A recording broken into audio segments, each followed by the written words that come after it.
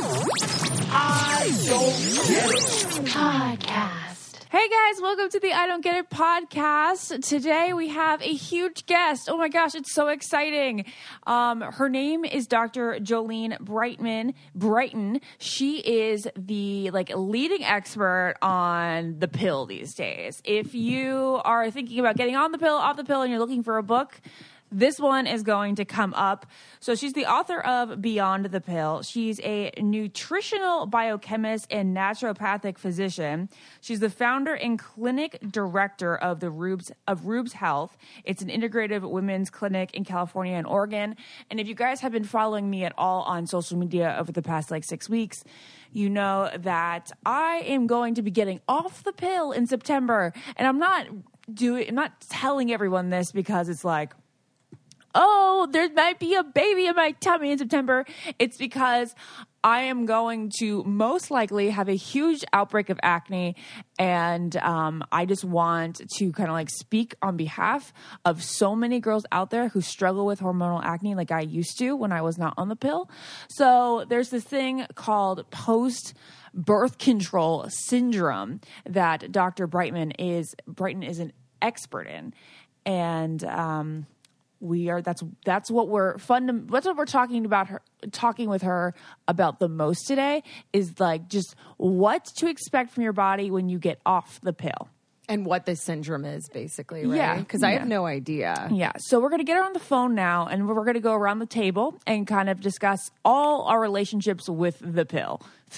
All right, here we go.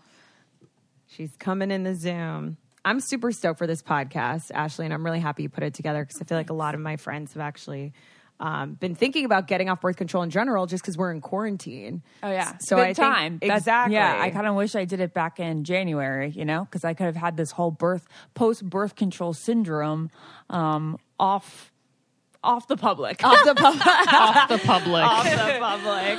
Dr. Brighten, are you there? I am. Hello. Sorry, I was just Hello. Hi. Oh my God. Hey, guys. Your hair Hey. is so fabulous. I love it. So nice to meet you. Oh, nice to meet you as well. We're about to have a tropical storm, which we thought was a hurricane rolling in. So my hair has Great been for the hair. outside. Yeah. Lauren. Beautiful. It's It's still a little I wet. said it's great for the hair. Lauren Is this Hurricane Hannah, correct? Oh, I don't know. I'm from It's- Florida, so the names are so important to me. Oh, yeah. I'm I don't even know. They were we'll know if it's a hurricane, when it gets here. I'm that's not how it's supposed to work. But yeah, I don't know. There's also IL-9 something that I've seen them talking about. So I don't really know. It looks like it's just going to be a tropical storm. It's not going to actually be a hurricane, but so fun. some news reporters have said, Lauren. it's going to be I'm dying to be in a tornado, okay? I just keep having dreams about tornadoes. I'm just ready for it. Lauren You're wanted to insane. be her first job Yeah. she wanted to have was a meteorologist. Was it I after? wanted to be a storm chaser. Was it Yeah. because you saw Twister? I feel like that really changed the game. No, for everybody. it was because Ashley and I were driving home from the mall when I was in third grade, and there was a funnel cloud coming from the sky, and I was so scared about it that I just kind of wanted to let's about it. There we go. All right, let's get back on the Anyway, topic. Another birth storm. control. Your period. Okay. Speaking of funnel storms, let's talk about our period. That's good. All right. So segue. Dr. Brighten and I went back and forth on Instagram. I don't know if you remember, a month ago when I was reading your book and I was asking you all these questions. I was like, can I be on this? Can I be on that? Well, getting off the pill or the month leading up to it. But right now, we'll get to supplements and vitamins and how to get yourself off the pill later. But right now, I just wanted to talk about each of our relationships with the pill. Because you were on it. We've all been on it at some point. I have been on it for 9 years now. I was on it for my cystic hormonal acne. It has created a great life for me as far as I could tell. I never gained weight on it. I never had really any sort of symptom. My periods got lighter. No cramps. I used to have to take that Advil the morning of my period. and my skin completely cleared up. The only downside is I've had absolutely no libido. Naz? Okay, so my relationship with the pill, my only relationship. So I had really painful, growing up, I had extremely excruciating painful periods, the ones that I would skip school for, extreme blow, really, really heavy. I come from a very religious background, so my parents didn't really believe in birth control growing up. So it wasn't until college until I got on the pill, which is now 8 or so years ago. And then when I moved to LA, I went to a gynecologist and discovered that I had fibroids, had to get a surgery right away because they said it was going to crush my ovary. And so once I got on the pill, my period got a lot better, obviously. When I did the surgery, they found out I had endometriosis. They found it inside of me. So I've been on the pill really to circumvent all those, crazy period symptoms. But now it's been 8 years. I'm eating differently. I've also lost weight recently. And so I'm still on the pill, and I feel like my period is sort of not really there as much. And I'm just overall concerned about my chances of fertility. And that's my story, I think, with it. Should But I'm I still say on my it. story? I mean, Lauren's Are we story all sharing stories? Yeah, we're all going around. Your story is short, but you My represent story a was short. lot of I other literally girls. went on it to be jizzed in, quite honestly. I had a perfectly normal periods, and then I went off of it just so I would have periods because I didn't have periods on it. And I have the most regular periods of all time. Painful, but so is, I guess, it for everyone. Dr. Brighten? Yeah, well, I just want to say Lauren's the only one in this story that used the pill for the intended purposes. Yes. So as we go campfire around, so I got on the pill, incredibly painful, long, heavy periods. I was 17 and I was bleeding 7, 8, 9, sometimes 10 days through my clothes. Thank God, back then, you could wear overalls and have the straps down, and that was trendy, or you tied a sweatshirt around your waist, and that was the thing. And so, that's a look. Yeah, it was a look. So it was really the period stain smuggling look, right? When your periods were so heavy that pads and tampons could not contain it. So I started the pill then. It was symptoms, and hey, when you are going to be sexually active, you won't get pregnant. Fantastic. And so I spent a decade on the pill. I am a first-generation college student. I come from a giant Hispanic family. So yes, the pill was definitely instrumental in my journey of going to school, having a career. I struggled a lot on it. So there was a point where I was put on one pill that I ended up developing depression. They switched formulations. That lifted. And if you guys read Beyond the Pill, I had pain with sex. I had no libido. So it was I didn't want to have sex. And when I did, it was super painful, chronic yeast infections, and just all kinds of symptoms that led me to believe that my body was broken and that it was all me. And as it turned out, the pill was doing a whole lot more in my body than just, making periods easier. We can talk about why that is, because it absolutely does make them easier, and preventing pregnancy. Hey, friends, Naz here to tell you about what I've been eating lately. So I think I've shared with you guys that I got a nutritionist recently. And so I've actually changed my diet to eating about 6 times a day. My life has changed since Magic Spoon cereal came into my life because I absolutely love cereal. But we all know that cereal is full of carbs and a lot of sugar. And so when I was introduced to Magic Spoon, I was taken aback by the fact that they are grain-free, because I also have a lot of stomach sensitivities. And so when I eat things that are grain-free, my stomach's able to digest them a little better. And so now one of my meals is actually a bowl of Magic Spoon. Obviously consult a nutritionist on, what that's the best thing for you. But growing up, cereal was just one of the best parts about being a kid. And I had to give it up because I realized it was full of sugar and junk. You shouldn't really eat it. And it honestly was a bummer. So now that I've been trying to cut down on carbs, sugar, unhealthy food in general, I realized, there's a lot of stuff that I used to eat that I can't eat anymore. But now, thanks to Magic Spoon, I can have cereal. So Magic Spoon has 0 sugar. Let me repeat that. 0 sugar, 11 grams of protein, and only 3 net grams of carbs in each serving.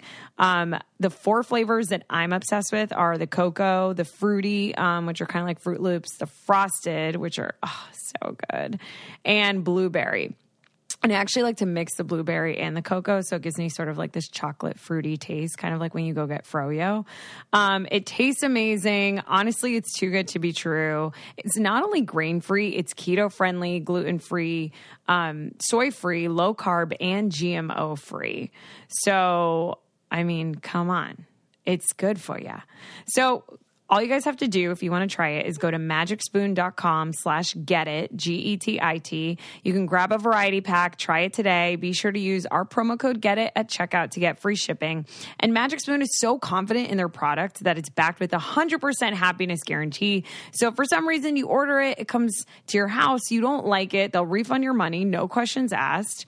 Again, that's magicspoon.com/getit. Use the code GETIT for free shipping. And we thank Magic Spoon for sponsoring the podcast. Can you explain? Okay, let's like go to the basics for people who are honestly very naive in this subject, and us as even adult women can be naive in it. You're not a period. You're probably uneducated on your period, to be honest. And your whole a lot of people cycle. don't know what like the pill is actually doing. It's not getting you pregnant, but how is it actually not getting you pregnant? Right. Yeah, like tell us exactly how the pill works in the most latent terms. Totally. And let's just preface with this. If you don't understand how your body works or how hormonal birth control works, that's not really your fault. There's only 17 states within the United States that actually require medically accurate information being provided in sex education. So that means there's a whole lot of states telling you whatever the heck they want and whoever's agenda we don't even know. So I didn't understand how my body worked or how this pill I was popping every single day until I got into naturopathic medical school. Right. This is important because it was a moment where I was like, you shouldn't have to go to medical school to understand the body that you live in. Right. So, if you're in that boat, I think the first thing we feel is like, oh, I'm stupid or I feel ashamed and how could I not know? Well, like nobody's giving you this information. So here we are. Okay, so first things first. It's honestly so ridiculous. I just have to say. It's so ridiculous. Yeah, it really is. I mean, that's why I come on podcasts like this. It's why I'm on Instagram.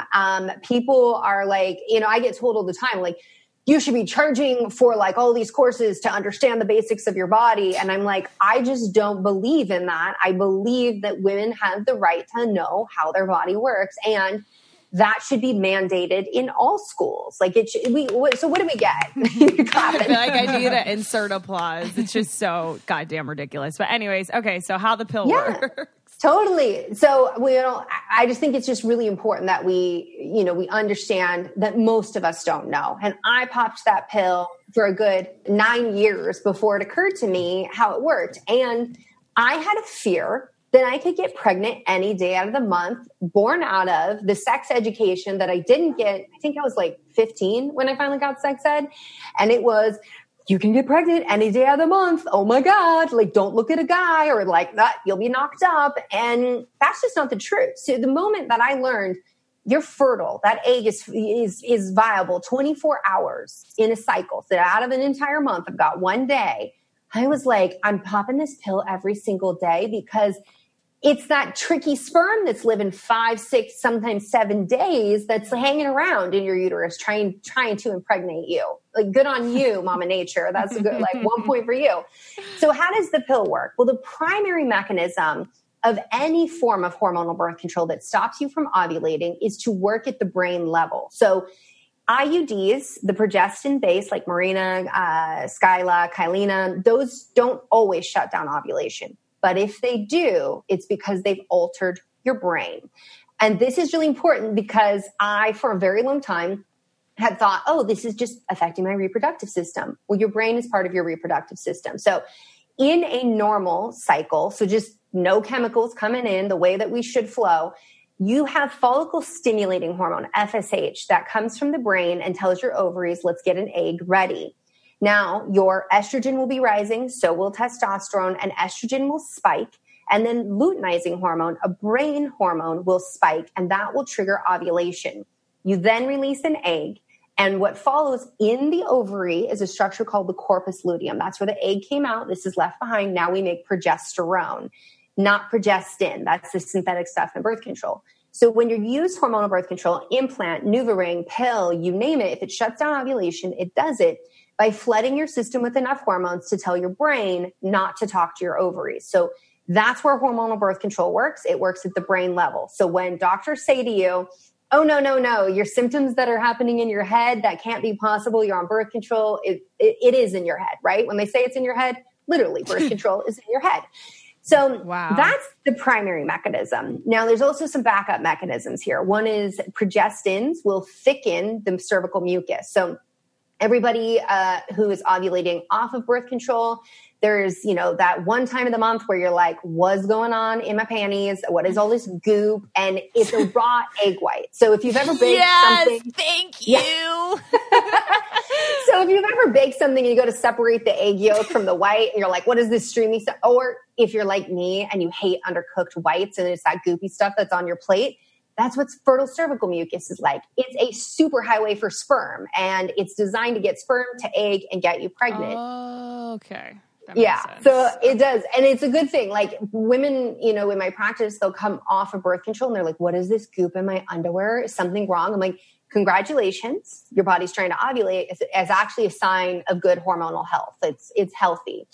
So that's one of those things we get shamed about as women, is like what ends up with discharge, cyclical discharge is totally normal. So with that, so we can thicken the cervical mucus using progestin. Now, why do your periods get lighter? Well, these synthetic hormones, they're altering receptors in the uterine lining. The lining of your uterus starts to thin. So if you did ovulate and sperm got past the barrier, so to speak, and got to the egg is fertilized. It cannot implant in the uterus. So in my book, I talk about how you got this, like, do you want to cuddle up in a fluffy down comforter, or do you want to lay on a concrete floor? Like, the egg wants that fluffy down comforter. And so with that, that's another backup mechanism. So the primary is don't ovulate.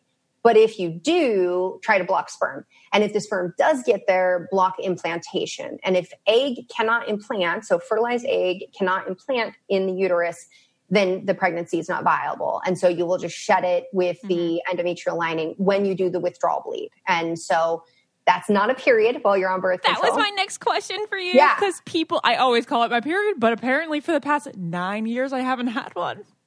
Yeah, I did too. And I actually spent 2 years. So in my time on the pill, they came out with like, ooh, we have this new designer line of pill, and you don't only have to have your period 4 times a year.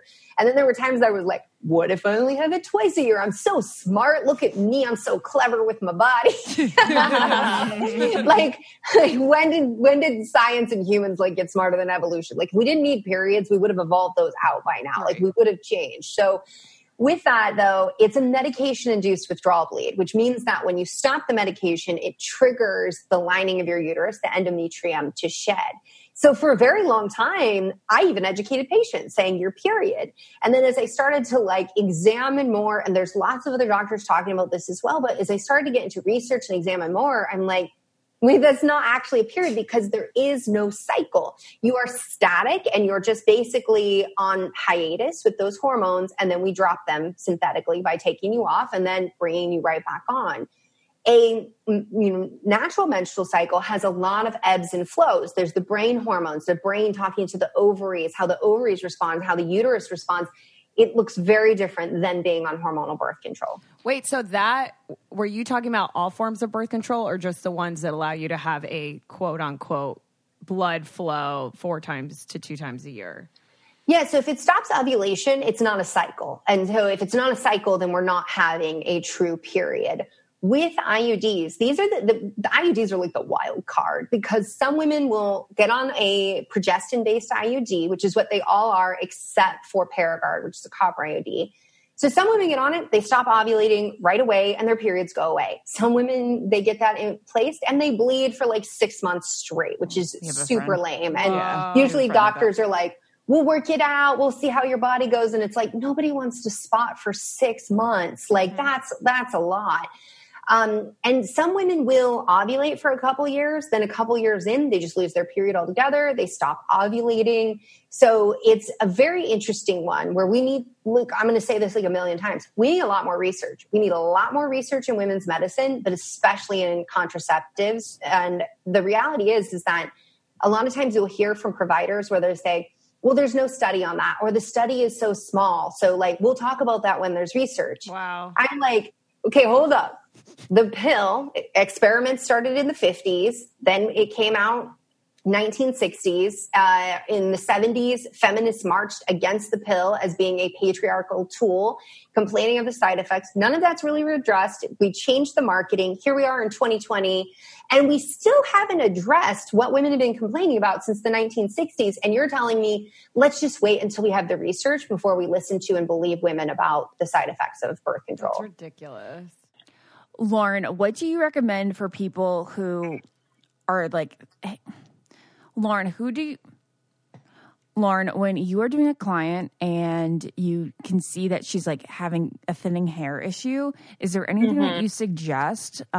Because it's a problem that a lot of women have but don't talk about. And I don't know, like, is it common or okay for a hairstylist to be like, hey, like I can see that you can, that you're thinning, which is totally normal. I think that suggesting Nutrafol to anyone who's having hair growth issues is great because it's ideal for any thinning hair. If it's from stress or dieting or overstyling, environmental toxins, or a woman's balance, hormonal balance, it's for them too. So when you're going through menopause, this can also help. So people say that they see a difference in 3 to 6 months. And in a clinical study, 86% of women reported improved hair growth in 6 months. So more than 1,500 top doctors recommend Nutrafol as an effective and high quality solution for healthier hair. Yeah, they also say that you're going to notice a lot less shedding, which, I think almost everybody can say is something that they see in the shower or when they brush their hair. I think it's really comforting that Nutrafol is 100% drug-free. They use medical-grade botanicals in consistently effective doses, and that's why you get these reliable results. So you guys, if you feel like you're shedding too much, you're losing too much hair, you can grow thicker, healthier hair and support our show by going to Nutrafol.com. That is Nutrafol, Nutrafol.com, and use the promo code GETIT. And new customers will get 20% off, and this is the best offer anywhere. Just letting you know. Plus, you're going to get free shipping on every order. Get 20% off at Nutrafol.com, Nutrafol.com, promo code GETIT. I have one quick question that I may have missed. Yeah. What is the point of those 5 days you're off the pill? Because if it's not allowing you to have your period, is it just to make you feel normal, or what is the actual point? That's a great question, Lauren. Oh, okay.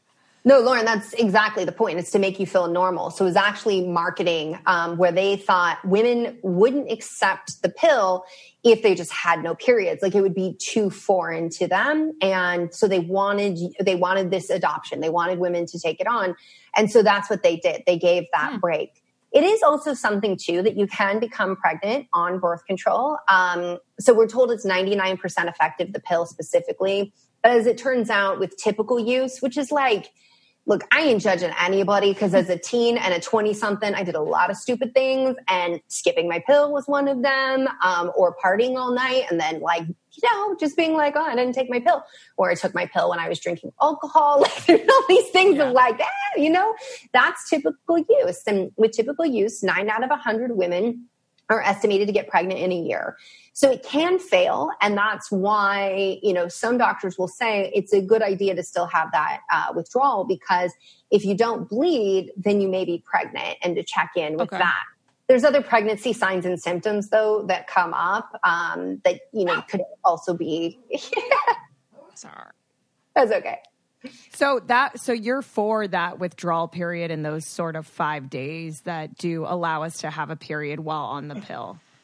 Yeah, I'm not like for or against it. It really doesn't matter. So when you see people say, oh, women don't need periods, what they're saying is women who are on synthetic hormones that suppress their entire hormonal system in terms of reproductive hormones. So not like thyroid, cortisol, insulin, those things.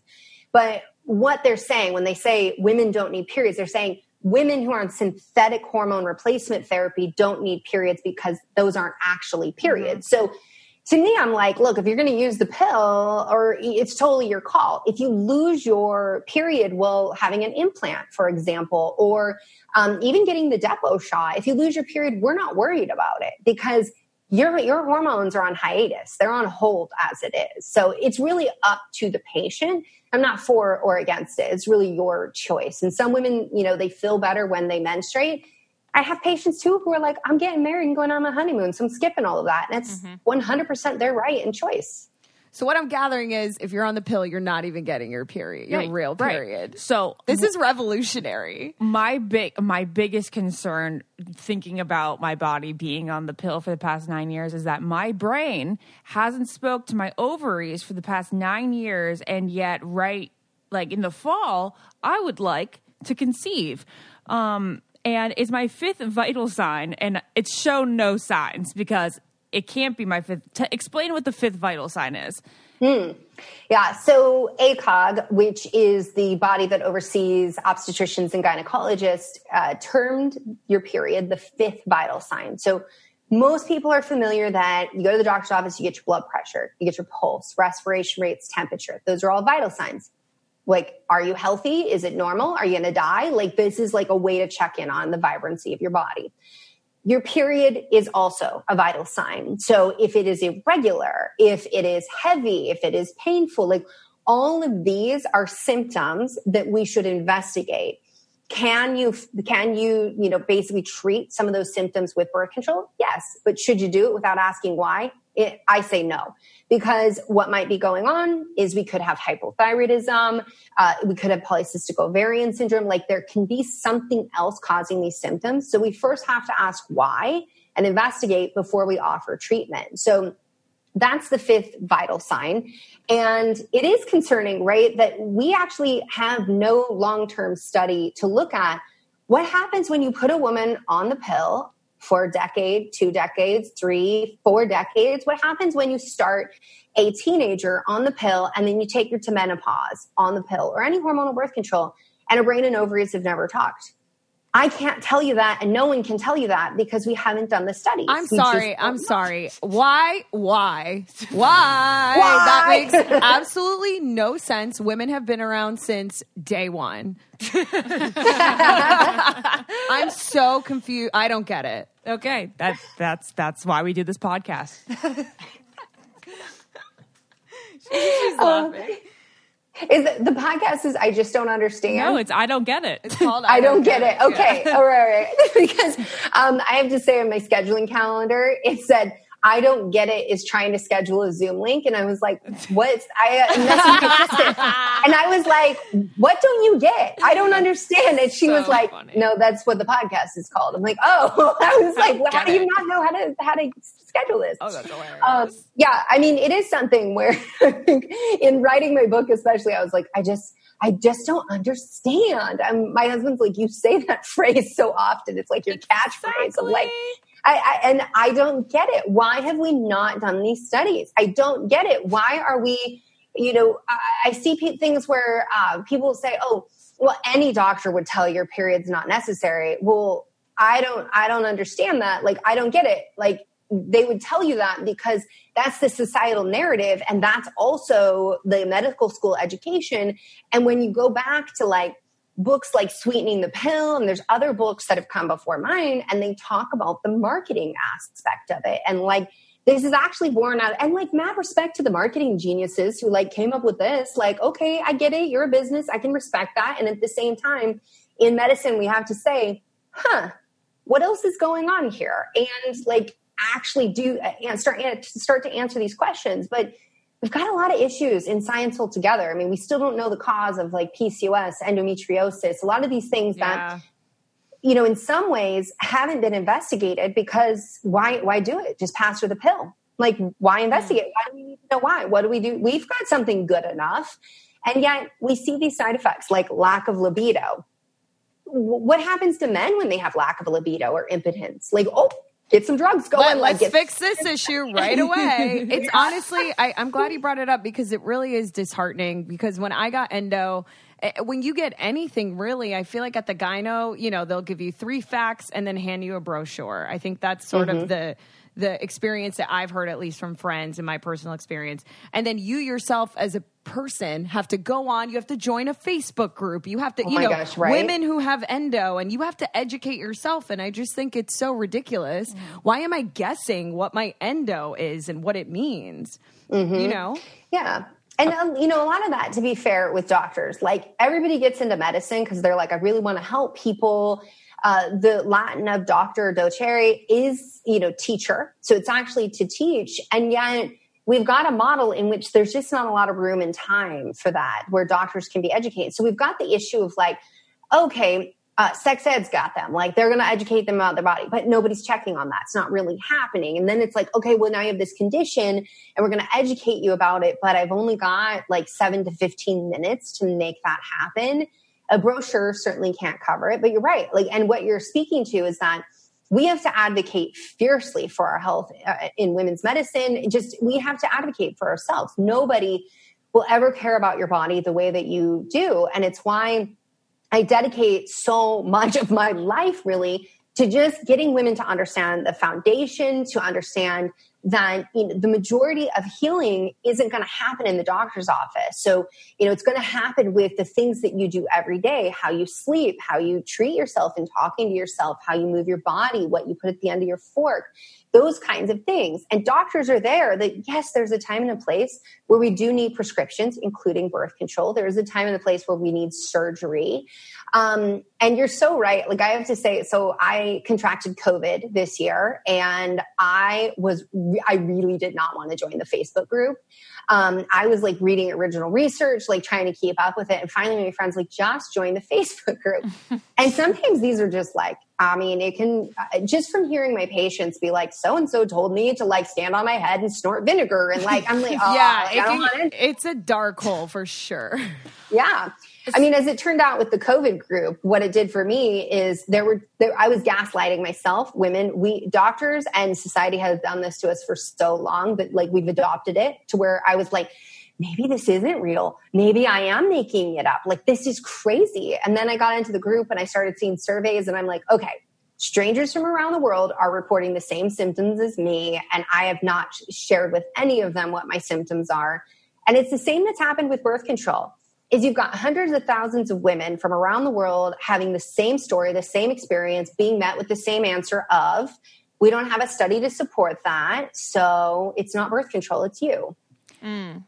As you may have heard at some point already in this podcast, Dr. Brighten speaks about how there's really only certain days of the month that a woman is fertile and can get pregnant. So I have a new birth control alternative if you guys are looking for one, especially after this podcast. It's an app called Natural Cycles, and it's powered by an algorithm that's able to identify your daily fertility status based on your basal body temperature. Basal body temperature is the body's lowest resting temperature, which is measured first thing in the morning, just after you woke up. So if you're the kind of person that can remember to take your temperature every morning, write it down in the app, then this kind of birth control would be great for you. It's a great alternative to hormonal birth control. Listening to this podcast, you may be thinking, I should probably get off hormonal birth control. And as Dr. Brighten does address in this podcast, you know that no birth control method is 100% effective. But when used perfectly, Natural Cycles is 98% effective. Perfect means not having any unprotected sex on red days. Natural Cycles is 93% effective with typical use, which accounts for all possible reasons. Natural cycles can be used to plan pregnancy when you're ready to. So it can prevent if you want to prevent and plan if you want to plan.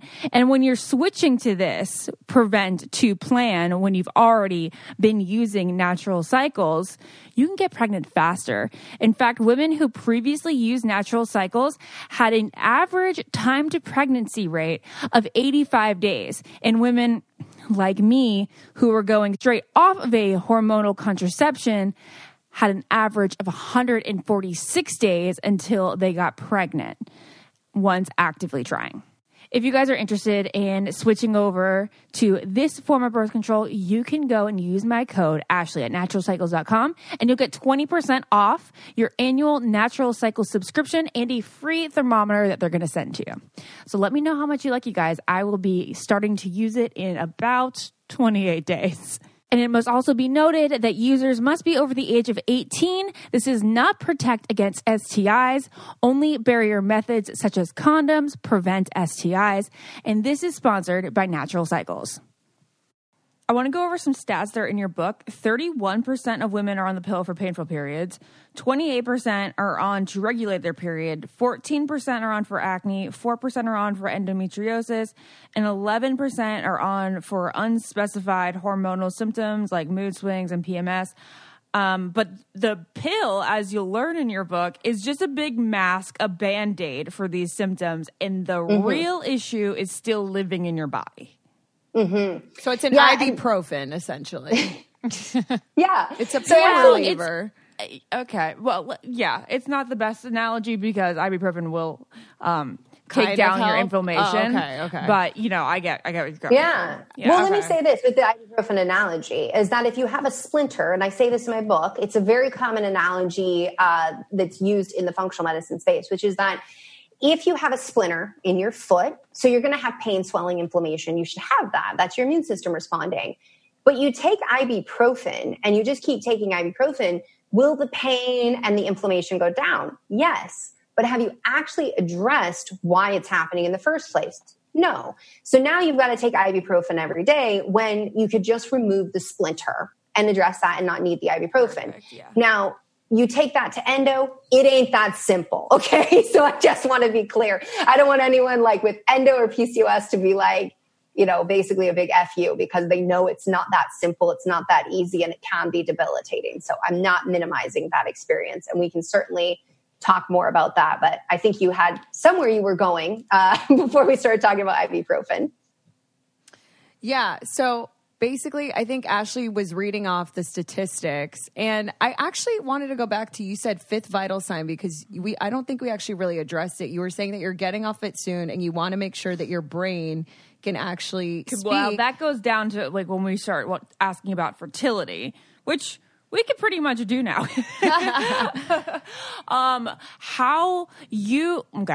Many doctors will tell you, oh, no, you get on the pill, but is it going to affect my fertility in the long run? And they're like, no, you'll be fine.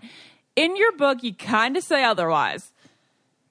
Yeah, well, let's break that down and I'll explain a bit about that. So number one is you just listed off a bunch of reasons that women could get on birth control or that do. So in surveys, it's been estimated 58% of women use birth control primarily for symptom management, not for pregnancy. So in birth control really coming to market, it was the first pharmaceutical that did not require a diagnosis. You just had to be female. At the time, you just had to be female.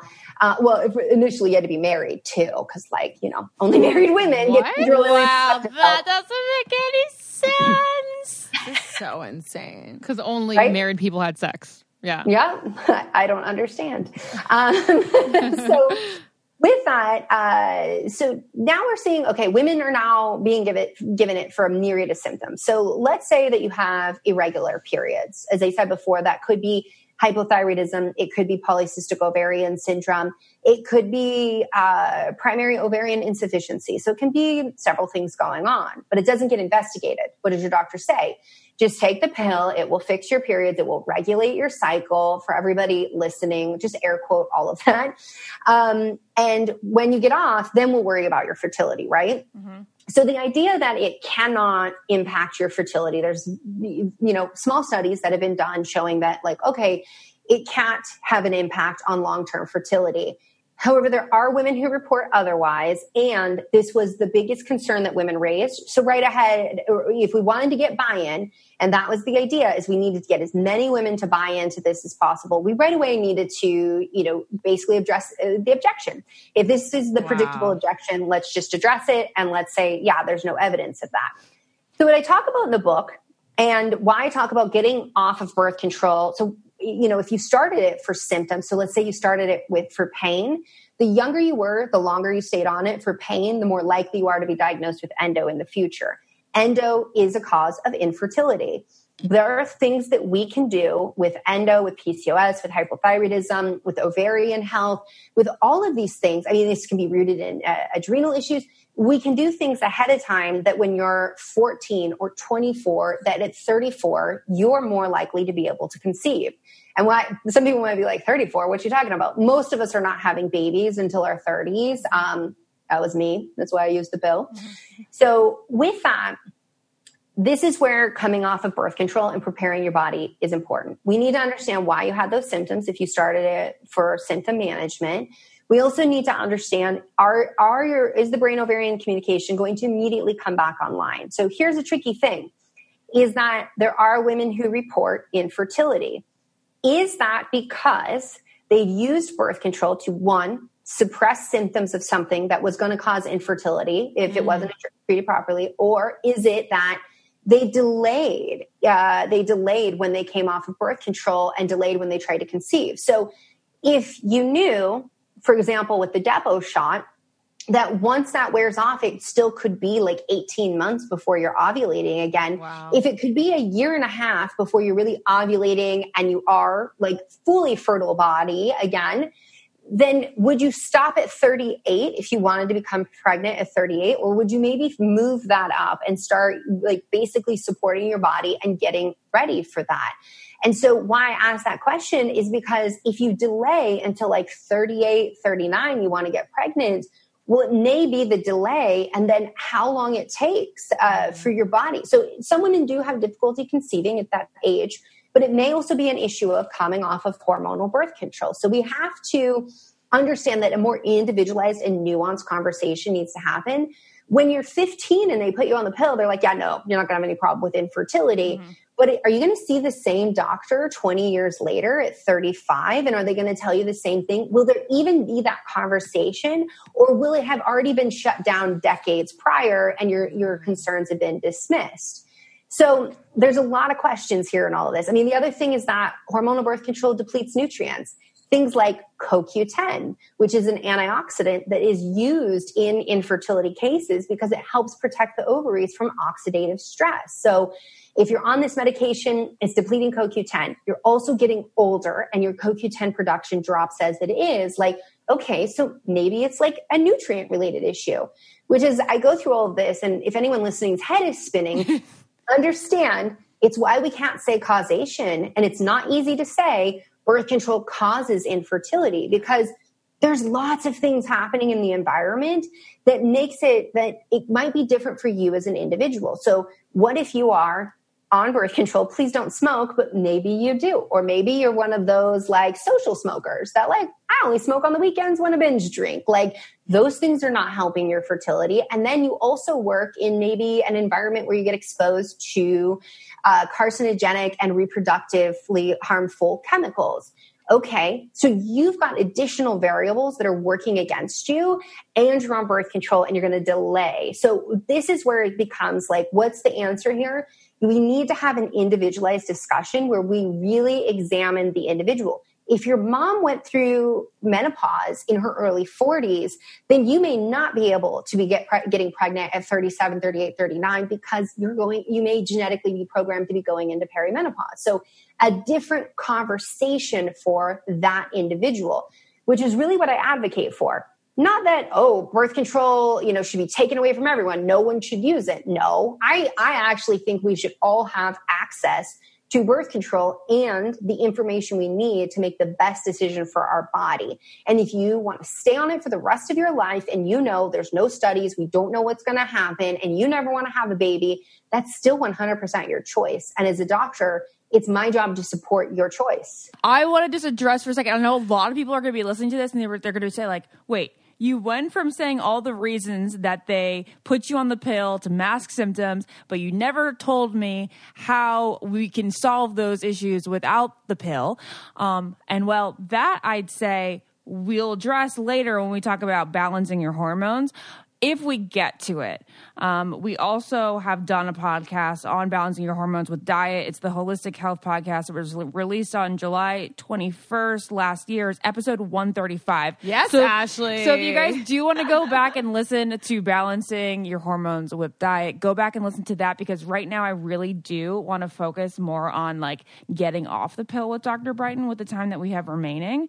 And now, after I said that, Naz, and you of course can go check out her book, Beyond the Pill. You guys have to do that. But Naz, go ahead and ask your question. I was just going to say, I think I'm just gathering to sort of put it all together like with a bow. It sounds like every woman is case by case basis. It sounds like getting a second opinion is a really smart thing when it comes to reproductive and women's health. You know how we always make jokes like when you go to the doctor, you're like, well, I'm going to get a second opinion.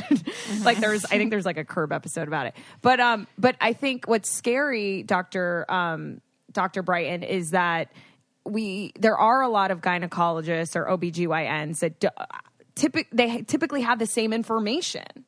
So thank God we have your book and you, but it's like, I don't know. It wasn't really a question. I think it's just kind of like, go ahead, Lauren. It's just kind of like, this sucks, you know? No, Different I do want to address perspectives that. are necessary, yeah. Absolutely. So, finding, it can feel, so let me say this. I used to say like, oh, you need to find a doctor that listens. And then after listening to what all of my Instagram and my email subscribers, what they were saying to me is, that's easier said than done. And you ain't helping when you say that. So I have in my story highlights on Instagram some resources to find doctors who are not going to just jump on to the birth control wagon, or are going to, they're going to listen to you and, really support you in that. I do lecture at conferences to gynecologists, and there are lots of them out there receptive. And I'm putting together an actual resource on my website at drbrighten.com, which is going to be directed to all kinds of different providers, but also those OB-GYNs that can help you if you have endometriosis, pelvic pain, those kind of issues. And they're not going to just use this cookie cutter one size fits all. And so I understand that. And so we're working on addressing that. And you should never be, as doctors, some doctors, they got a bit of an ego and they'll be like, oh, fine, whatever. Like hear the hair flip. Oh, fine, get a second opinion. It's not like when my patients say, like, I want to get a second opinion, I say, let me know where I can send your chart notes to. Go ahead and sign off. You should. If you are not fully confident in me, or you want to hear what someone else is offering, look, if you're going to go get a loan from the bank, you're not going to go to one bank. There are lots of industries where getting a second opinion, getting other options, it's totally accepted. It should be definitely accepted in medicine as well. So Lauren, I'll let you answer your question, and then we will talk about getting off of birth control, and that same stuff is going to help wherever you're at in your hormonal journey. So in my like layman's mind, when it comes to this, I'm thinking, so you're not ovulating for 15 years. You're saving all of these eggs and they're just sitting there. You would think that when you go off birth control, you got so many eggs ready to go, And that's not true, because you won't menopause later because you have all these eggs stored. Yeah, so it's not true. And you're not wrong for thinking that. I mean, we used to think that. There was a time where we were like, well, maybe it actually preserves your eggs. And I hear doctors who still say that. We actually don't have any evidence that that's actually the case, that you're, just because you don't ovulate them doesn't mean that they're, we've got an expiration date stamped on us genetically. Mm-hmm. And I don't know mine. I don't want to know mine. But with that, the eggs are the same. And so they've got basically a spoilage date in a way of that they can become less viable, or they're just not going to be viable at all, which means that if you ovulate them, they're not going to be, worth it to get pregnant with, but also that, you may not ovulate them. And so that's a possibility as well. I will say, there's been some very preliminary promising information starting to come out about stem cells in our ovaries, regeneration. I think that, we're a couple decades away from really understanding all of that. But yeah, it is something that doctors used to say, it actually preserves your fertility. And that was not true. And it's the kind of thing that like, sometimes women are like, I hate my doctor. They said that. I'm like, understand that your doctor should be changing their mind as research comes out. So as we get new information, we have to say, I was wrong. That wasn't true. That was the best information we have. Now we have new information. This is what's true. So, people always get upset, like politicians be flip-flopping and like, you do want your doctor to flip-flop. If like new information comes out, you want them to change with that because as we know from some studies, it can take up to 17 years before research that's come out actually gets integrated into clinical practice. That's just far too long. And in my reproductive lifetime, I won't even be a fertile female anymore if I waited on that. Yeah, you lose out on it. Yeah. We are getting like all these fertility tests coming out as a 30-somethings, all of us. Well, Lauren will be 30 next month. Everybody's like, have you tested your fertility levels? Have you had your eggs checked and everything? Naz literally came to me with this question the other day because I'm like, well, I'm just a buttload of information. Basically, Ashley's my Jolene Brighten because I can explain later. I won't waste time. But yes, I asked for this. So, okay, in November had my levels done at my gyno, and she was able to tell me that my eggs are average for my age with just a blood test, but I'm on the pill. So I'm thinking, does that at all have accurate information in it? So for everybody listening, check out the fertility chapter in my book where I actually say, don't do this testing while you're on the pill. One, it's not accurate, but two, and I think the worst part is that it can be really damaging to you mentally. So there have been studies showing that your ovaries shrink and they look like elderly ovaries while you're on birth control. Well, yeah, because I'm getting off it right now. That's gross. No, but it's because they're not operating, right? I'm going to get Botox in my ovaries after that. No, you're not. Oh my God, don't do that. I'm kidding. I'm like, please, everybody, this is not medical advice and do not Botox. That was a joke. Yeah. I know that's a joke. Let's just medical disclaimer that just in case. 2020 has been a little bit crazy with the things people are saying and doing. Okay. So with that, in my book, I talk about how your AMH, anti-Mullerian hormones, that marker can be off and it can be inaccurate while you're on birth control. Your ovaries can look differently on ultrasound. So there was Kim Kardashian had actually said, birth control makes your ovaries old. Well, yes, and that's while you're on it, and it's been shown that it's reversible when you come off of it. And it's essentially like you are, what some people will liken it to is that you're essentially in a chemical menopause. So your brain is not talking to your ovaries are not ovulating. Well, that's menopause. And so that's why some women get like vaginal atrophy, which happens postmenopausal for women. You don't get stimulation of hormones to your vaginal tissue. Now it becomes dry, friable, starts shrinking. It's super lame because you can be like 20 something and your vagina is looking more like 60 something. Nobody wants that. And it can happen for some women. So understand that those tests are not accurate while you're on hormonal birth control. And testing FSH, LH, estradiol, which estradiol is the form of estrogen we test while we are in our fertile years, that and progesterone, those are not going to be normal. There better not be any progesterone because if there is, you're ovulating. We're not testing progestin. That's the synthetic stuff that you're on while on birth control. Testosterone is still sometimes monitored because testosterone can drive acne, PCOS-like symptoms, and PCOS, frankly, it's symptoms itself. So what I mean by PCOS-like symptoms, like hair on your chin, chest, abdomen that's thick and coarse, acne on your face, back, sometimes other places, hair loss on your head, oily skin. Those are the testosterone-like symptoms. And that's also why we have anovulatory, or you don't ovulate when you have PCOS, that can lead to irregular cycles for which doctors say, just take the pill. You fixed your period. Yeah. Well, not really. Yeah. So with testosterone in women, you can measure total. Free testosterone is really what you utilize, and you want to look at that alongside with sex hormone binding globulin. That sometimes will be monitored, and that should also drop. while on hormonal birth control, the testosterone, the sex hormone binding globulin should go up. So understand that when you are on the pill, those are not going to be as accurate. When you come off of hormonal birth control, we typically want to wait about 3 months before testing those hormones to get a really accurate picture.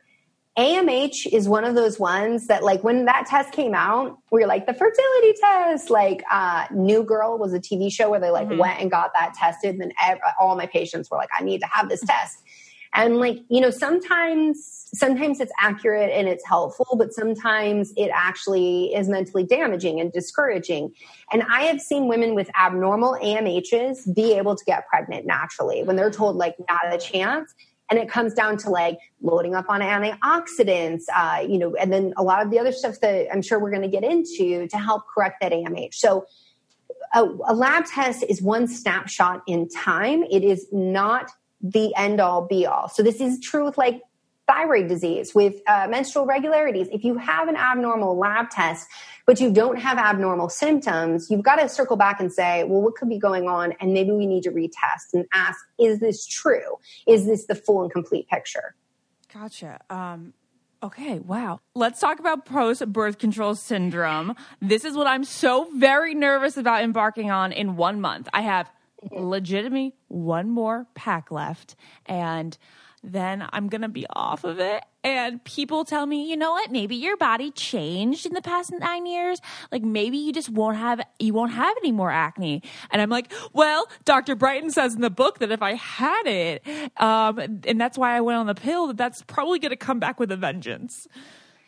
Yeah. Okay. So let's talk about that, because things can change, and let's talk about what can change and what can you do right now if you're on birth control. So if you're on birth control and you change nothing and you do nothing and you come off of birth control, then yeah, your acne is going to probably come back.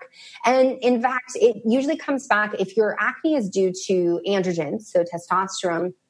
It usually comes back with a vengeance. And what you'll find in the book, in the metabolic mayhem chapter, that everybody's like, why do I want to read about metabolic health? Because insulin is going to jack your face up. Like, and you got to understand that. Like, insulin, testosterone, especially in PCOS, can work together to drive that acne. So understanding that you can have an androgen rebound. So now your ovaries are like, we can finally make testosterone, and we don't have all those synthetic hormones that are artificially elevating that sex hormone binding globulin. So there are a lot of artificial hormones. So your body protects you by bringing up that binding protein so that those hormones don't do damage. So with that, yeah, what will happen first is oily skin, and then you'll start to see the acne, and it'll show up usually with a few zits. Then we start to get the deep cystic acne. And then what usually follows is hirsutism. So chin hair, abdomen hair, not always, but it can happen. And hair loss can also follow with that. So just depending on your body. So what do? We prep our body before we come off of birth control. So for everybody listening, in my book, I go through like what birth control does with the liver, the gut, how it's altering other hormones in turn, because all of your hormones talk and they're all linked together. So we prep our body first. So number one, and yes, I talk about supplements in my book. If you only read the supplement table, people are like, oh, like you only talk about like your supplement and a couple of other supplements. I'm like, okay, so I'm giving you options. You can also read the labels, go find your own. No big deal to me. But if you actually get into the book, I talk about the dosages and why and what to look for. So please look at that.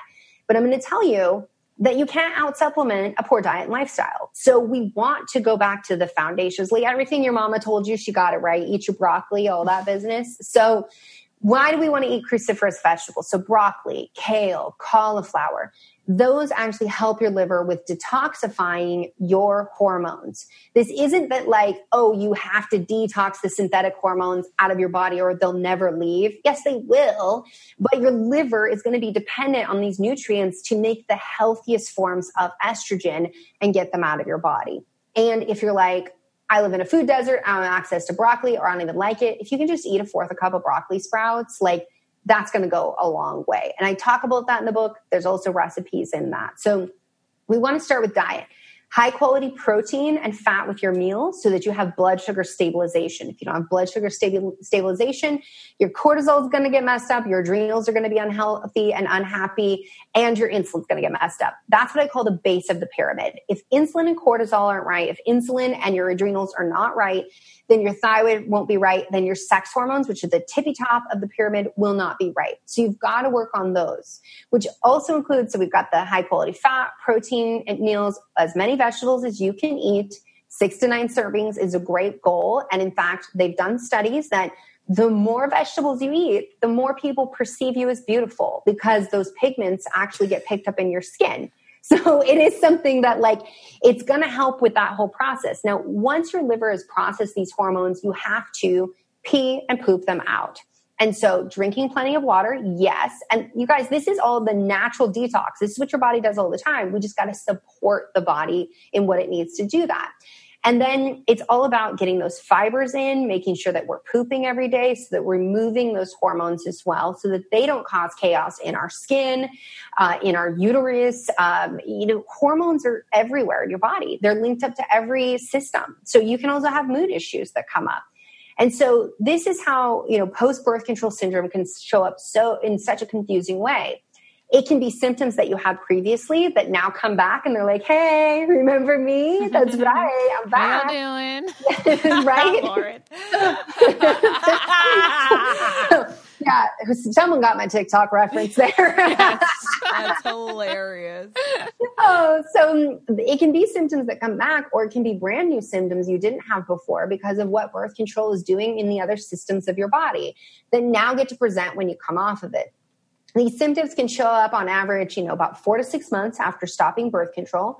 For some women, it's sooner. So for some women, it's later. So for some women, they might be like, I had a zit here and there. Month 8, my face is exploded. And at that point, their doctor is like, I got birth control. I got spironolactone. And it's not because you came off birth control. It's just your body. Okay. Yes. And there's some things that we can do about it. So I go through a lot of diet and lifestyle practices. So making sure we're getting adequate sleep, not just how long are we in bed, but also getting quality sleep.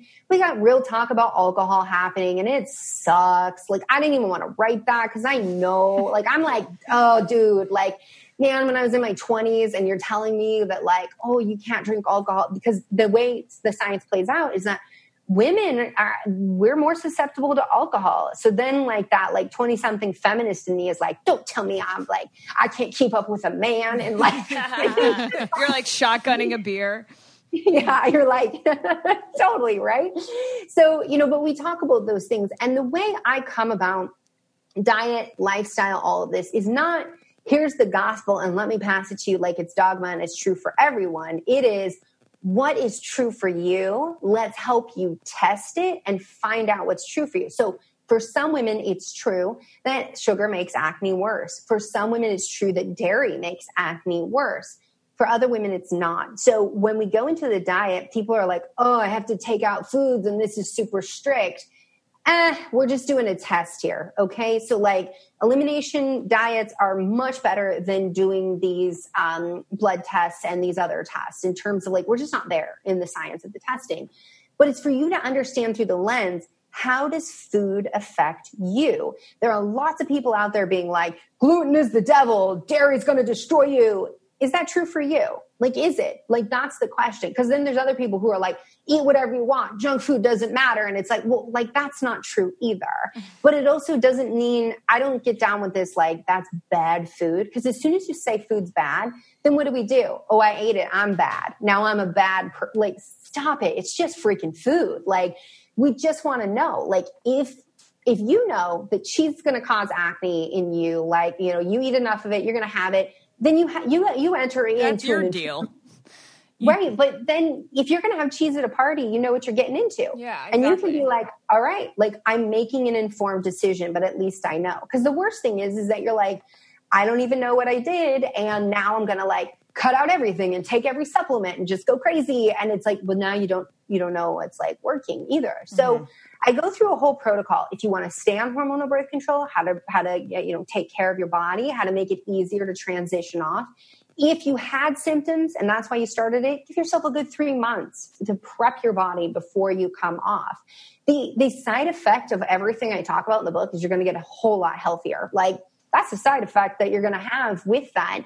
And, as you come off, then, there's checklists and everything to keep testing and refining what's true for you.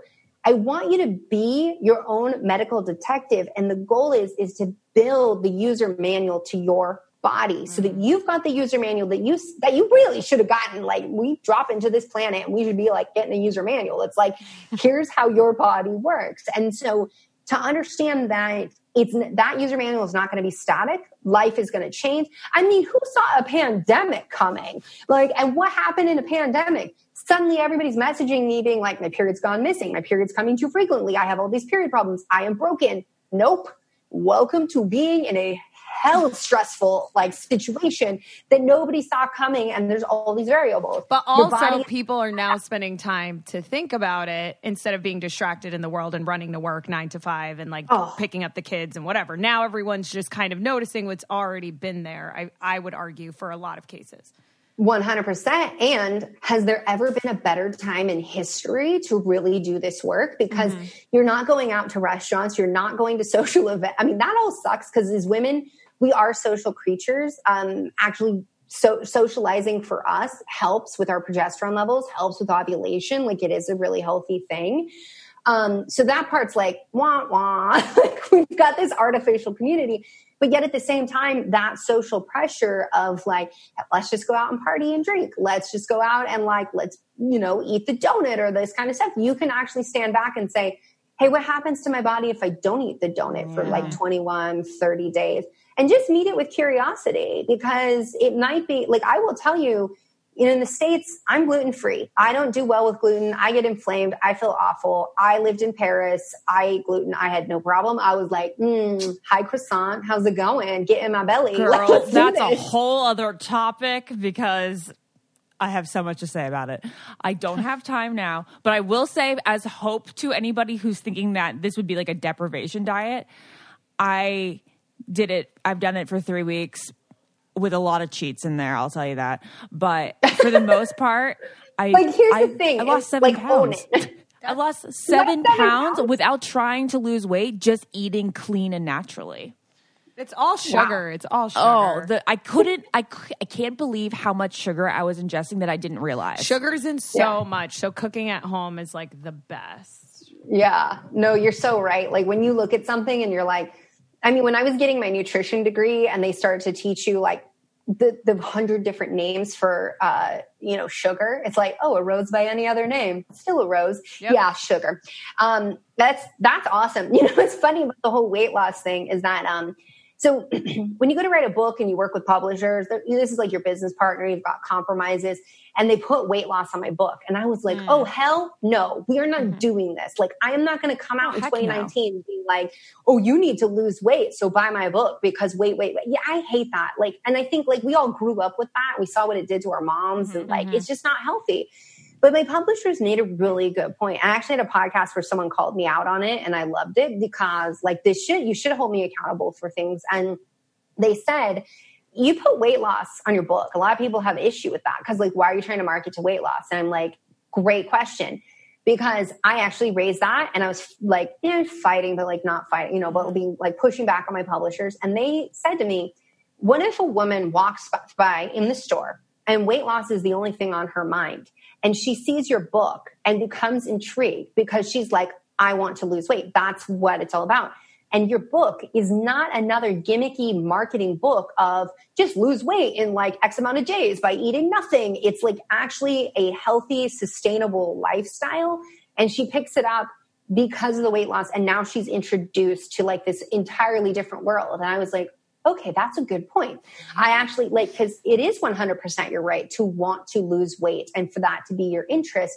I just didn't want to be that book of like promising weight loss. So, I mean, that's awesome if you wanted to lose weight and that happened, or if it was just this great little side benefit. What was very exciting for you?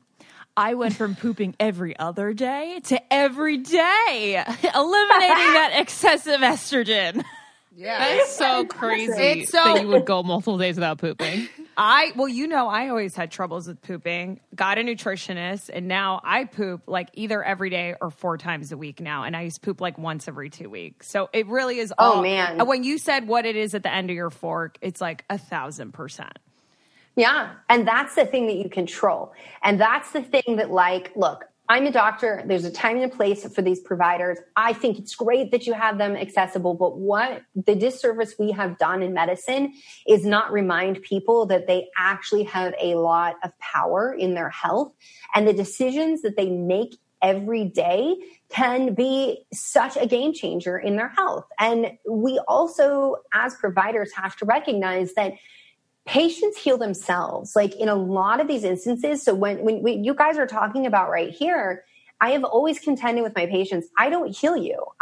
You heal yourself. I may solve the puzzle, show you the path, but I don't take that step every single day. I'm not with you at the grocery looking at what's in your cart. Like this, although I do sometimes run into patients at the store and they will try to hide their cart. And I'm like, whatever, dude. I'm gonna have some kettle chips. Your cart.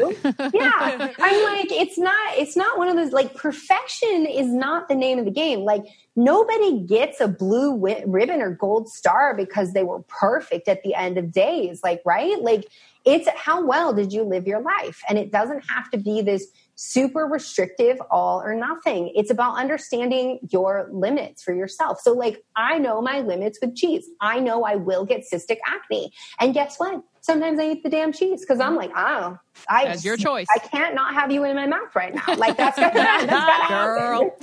All right, Dr. Brighten, I am so thrilled that you were on this podcast. I could truly use another 2 hours to get to all my questions. Same. But that is what your book is for. So you guys check out Beyond the Pill. And thank you so, so much for joining us. This has been an honor. And where can people find you on Instagram real quick? Yeah, she has a great Instagram. Yeah, it's at Dr. Jolene Brighten, Jolene Brighten, so Brighten like the sun. You can also find a ton of free resources at drbrighten.com. Women call it the Google of women's health, because if you've got a hormone problem, period problem, lady part problem, I probably have the answers there for you. So definitely check those out. This has been an absolute pleasure. This is such a fun podcast to be on. We should definitely. Thank you. Well, we'd love to have you back. Oh, yeah. Like, don't tease us with a good time. Yeah. Bye. Bye. Thank you. Bye. I don't get it. Podcast.